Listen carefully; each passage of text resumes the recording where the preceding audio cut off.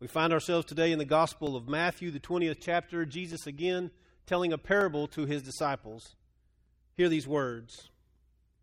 For the kingdom of heaven is like a landowner who went out early in the morning to hire men to work in his vineyard. He agreed them to pay them a denarius for the day and sent them into his vineyard. About the third hour, he went out and saw others standing in the marketplace doing nothing. He told them, "You also go and work in my vineyard, and I will pay you whatever is right." So they went. He went out again about the 6th hour and the 9th hour, and did the same thing. About the 11th hour, he went out and found still others standing around, and he asked them, "Why have you been standing here all day long, doing nothing?" "Because no one has hired us," they answered. He said to them, "You also go work in my vineyard." When the evening came, the owner of the vineyard said to his foreman, "Call the workers and pay them their wages, beginning with the last ones hired and going on to the first." The workers who were hired about the 11th hour came, and each received a denarius. So when those who came who were hired first, they expected to receive more. But each one of them also received a denarius. When they received it, they began to grumble against the landowner. "These men who were hired last worked only 1 hour," they said, "and you have made them equal to us who have borne the burden of the work and the heat of the day." But he answered one of them, "Friend, I am not being unfair to you. Didn't you agree to work for a denarius? Take your pay and go. I want to give the man who was hired last the same as I gave you. Don't I have the right to do what I want with my own money? Or are you envious because I am generous?" So the last will be first, and the first will be last. This is the word of God for the people of God. Thanks be to God. Let us pray.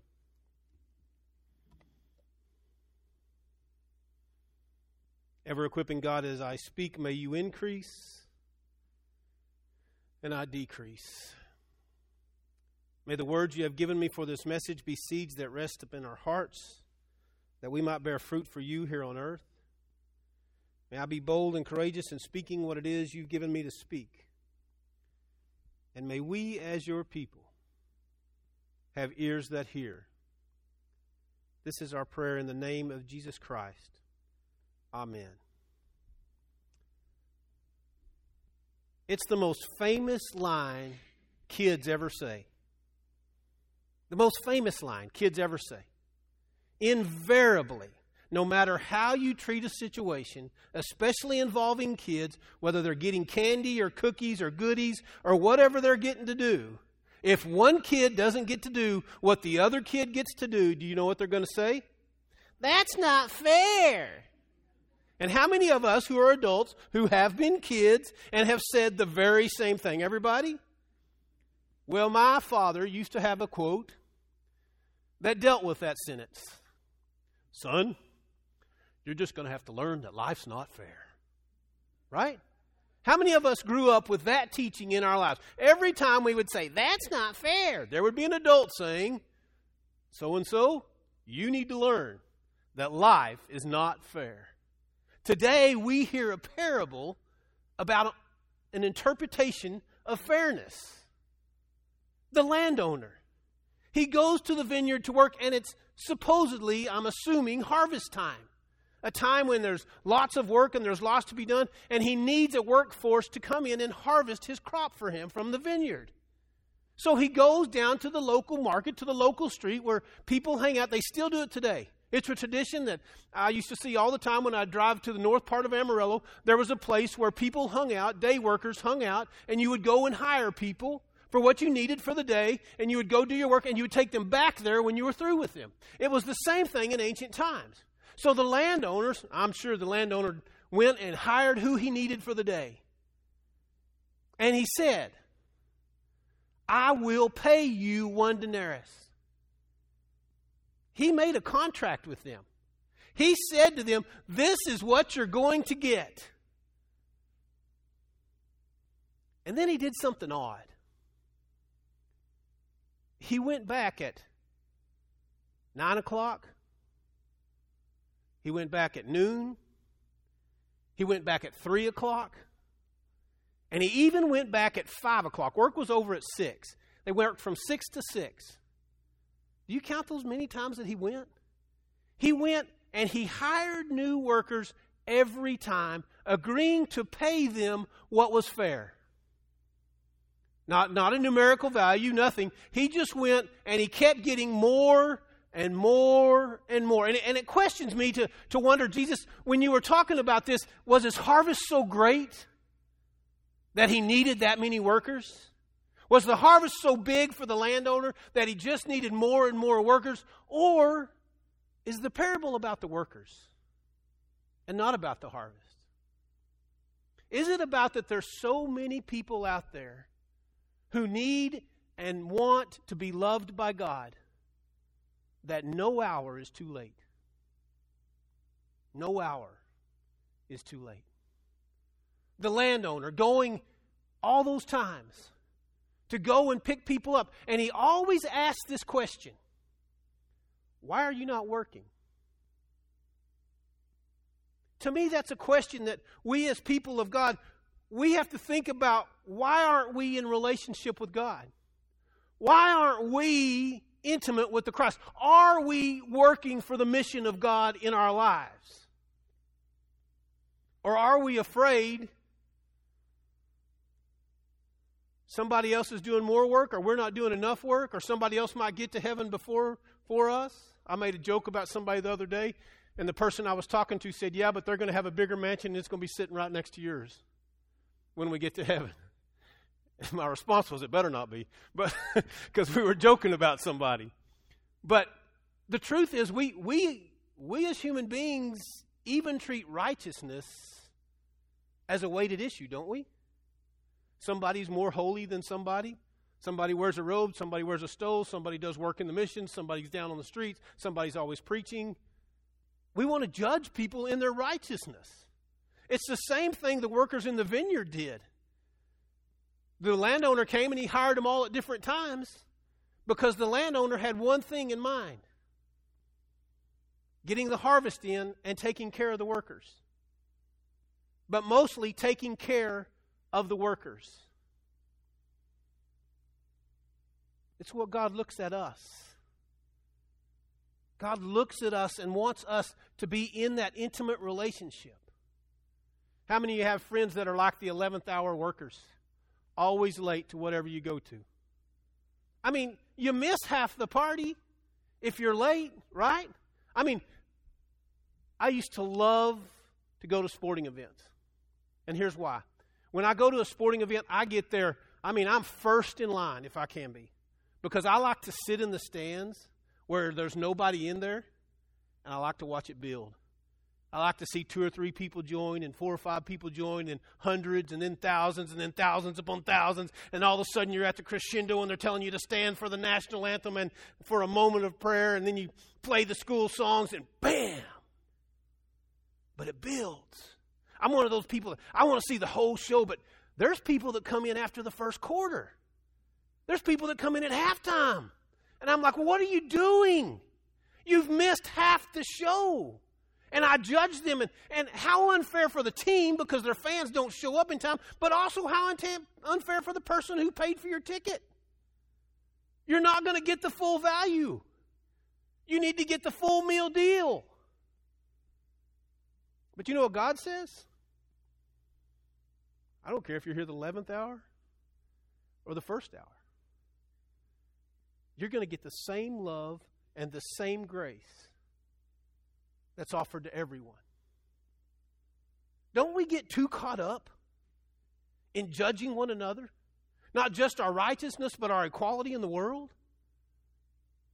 This week we lost a force on the Supreme Court. And I'm not a big political person or anything. But Supreme Justice Ginsburg was a force for equality.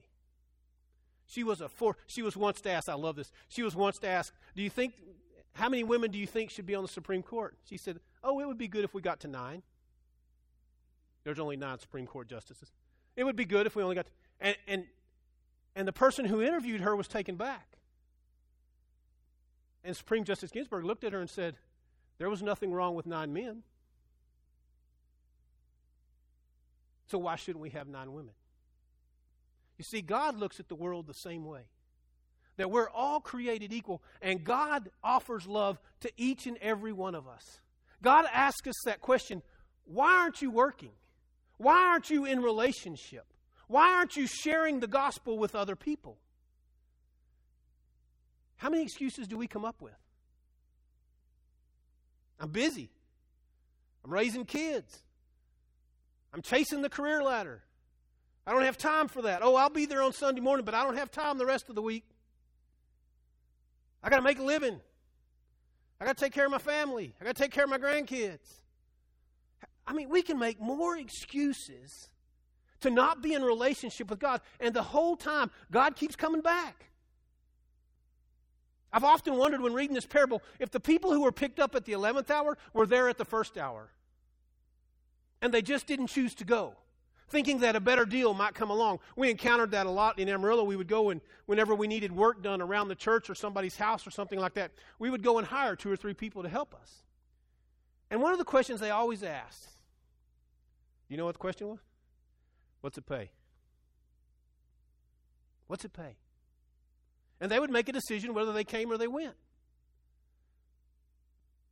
Do we do God that way? Are we a person who's there at the first hour? We've heard about Jesus since we were little bitty, and we might have even committed our life and been baptized, but we've kind of put it on the back burner because it doesn't pay enough. Because it's too hard. Because I might have to give a little bit of who I am to the effort of the harvest. And somebody else might get a higher seat in heaven than I do because they get more stars in their crown than I do, and I just can't keep up with them. Because I put people on a pedestal. I judge people by how they go to church, when they're in Sunday school, how often they're in the pews, what they do out in the public. I'm that kind of person, right? I mean, we do that all the time. Oh, she's the most holiest person. Right? Oh, he's so good. Have you ever seen him at his house? He's certainly not a holy person at his house. I mean, let's be real with one another. None of us deserve what God offers us. But God is willing to offer it to us flat across the board. Those of you who accepted Jesus first time you heard about Jesus and you live passionately for the Christ, praise be to God. But there are some people that are going to receive Christ on their deathbed. And they're going to be your neighbor in heaven. They're going to be standing on the pew singing the choruses just like you are. Because God loves them as much as God loves you. And it's fair for God. Because we're not the judge. We're not the one who created it. Because Jesus started the parable like this. He doesn't say life on earth is like this. He said the kingdom of heaven. So if we're going to frame this parable and we're going to look at it with all real fairness, we need to look at the character of the landowner. That's the message to us. No matter whether we're the first hour people or whether we're the 11th hour people, the character of the landowner never changes. The landowner continuously offers opportunity to people to come and work, to come and be in relationship, to come. Continually goes back time and time. How many landowners go at the 11th hour to hire more workers? I mean, what do you do in the last hour of your workday? We're putting up the files, we're closing down the computers, we're praying the phone doesn't ring, you know. We're wrapping it up, right? The last hour of the day, everybody's coasting. It's almost 5 o'clock. Everybody's standing at the door. One thing they said about the staff at First Christian Church, there was a guy came in one time. He came in right at closing time. And he said, I'll tell you one thing about this church and this church staff. And I said, what's that? And he said, come quitting time, they're passionate, just like a covey of quail. They're gone. Aren't we like that in the 11th hour? Not God. God's all about you, no matter what hour. And the funny thing is that we as Christians think it's unfair. that someone might get more grace than we do. And we want to judge one another. But do you know what we do? In fact, we just did it. If we're seeing God move like that, and God's in reality working like that in our lives and offering what we think is unfair to other people, we pray for that. Every week we pray for that. Thy kingdom come, thy will be done. Where? On earth. As it is, where? In heaven. You see, we as Christians come together as the body of Christ, and there's nothing more that we want than for the kingdom of heaven to be alive on earth. What does that mean? It means we're all equal. There's no longer barriers between class. There are no rich and no poor. There are no black and white, brown, whatever color you want to call humanity. We're all equal. And we pray for it every week, but when it starts to happen, we push back. We become grumbly like the workers at the end of the day. I've even heard this in the recent times as we've struggled with racial equality in this world. I've heard people say, why should I change? Or, we've been talking about that forever. It's not ever going to change.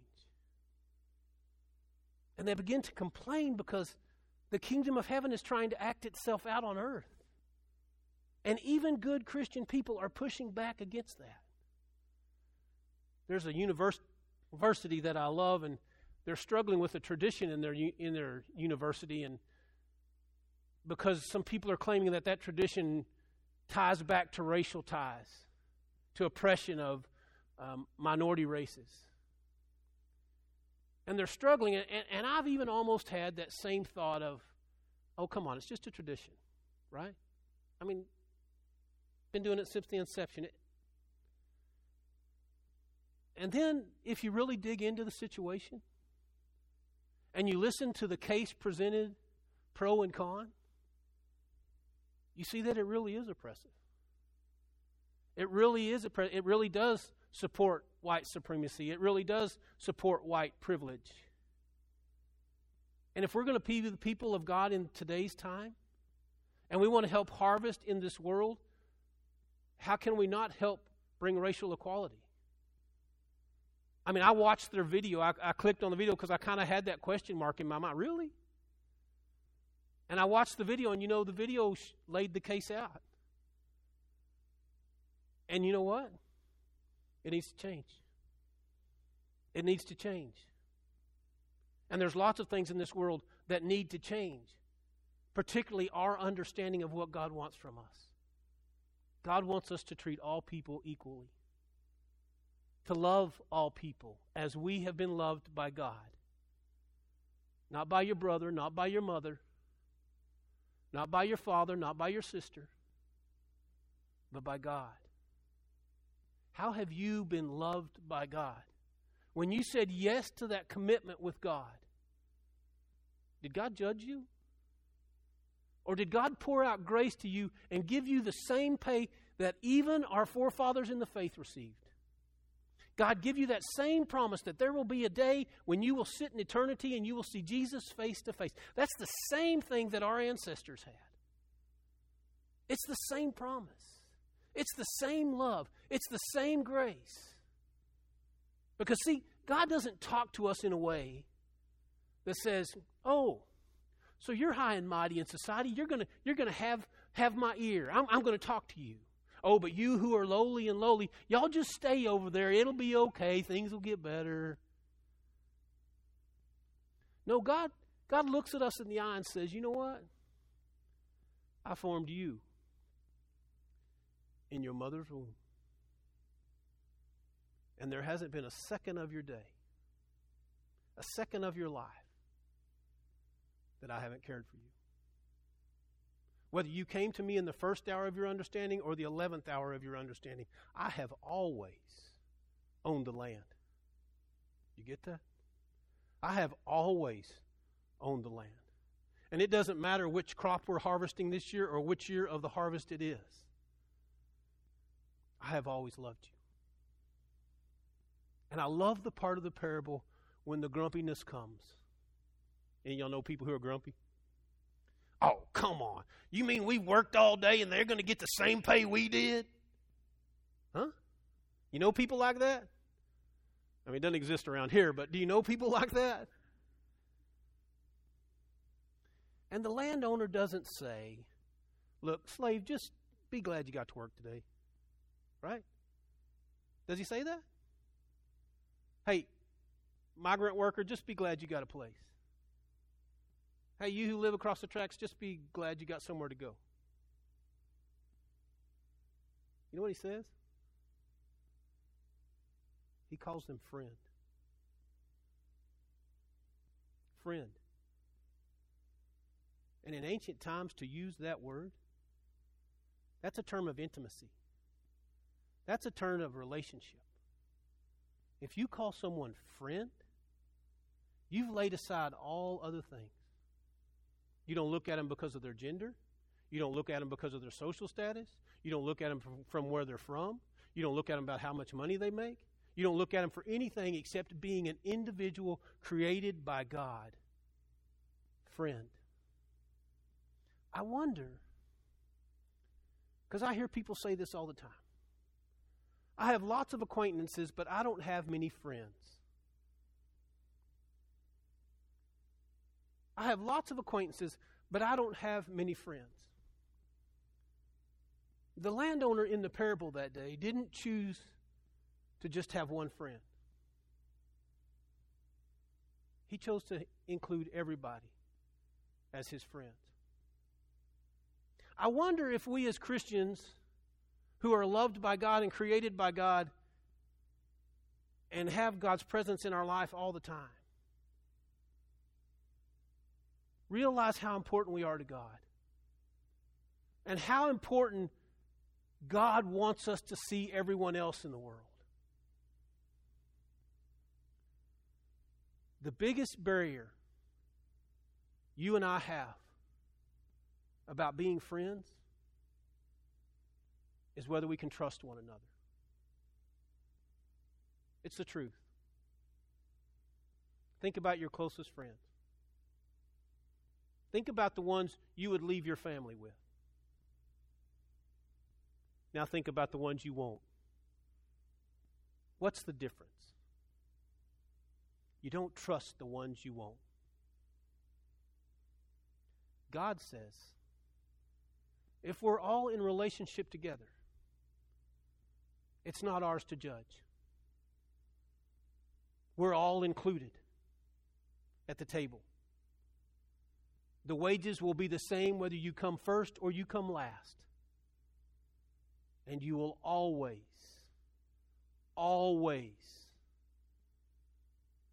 hold the title as friend. You will always be included in God's intimate circle because you were created by God. So I wonder,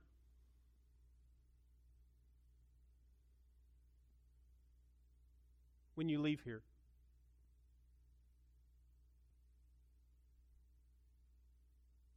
will you take account of your friends? Or will you expand the circle and be generous to everyone so that you'll leave a lasting impression? Amen? Amen.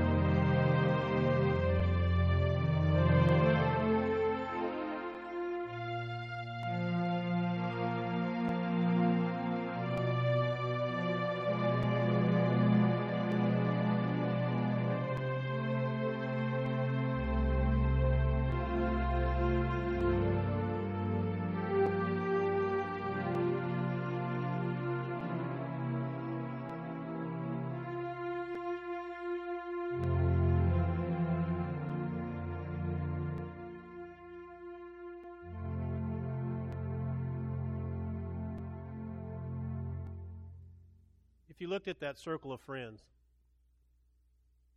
how many of them